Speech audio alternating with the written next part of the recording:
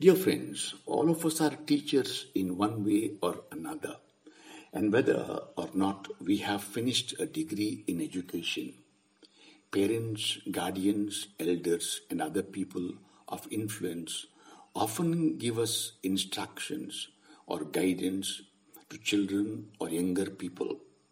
Even to our friends and colleagues, we do influence them somehow.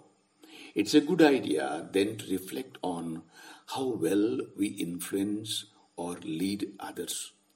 Do we make them better individuals or do we lead them to damnation?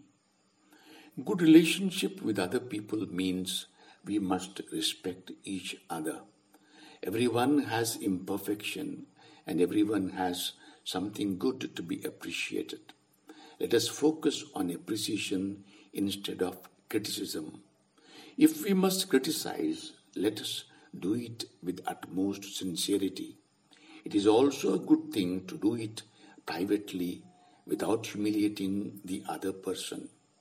Let us live by example. We cannot tell others what to do when we cannot do it ourselves. We cannot give what we do not have.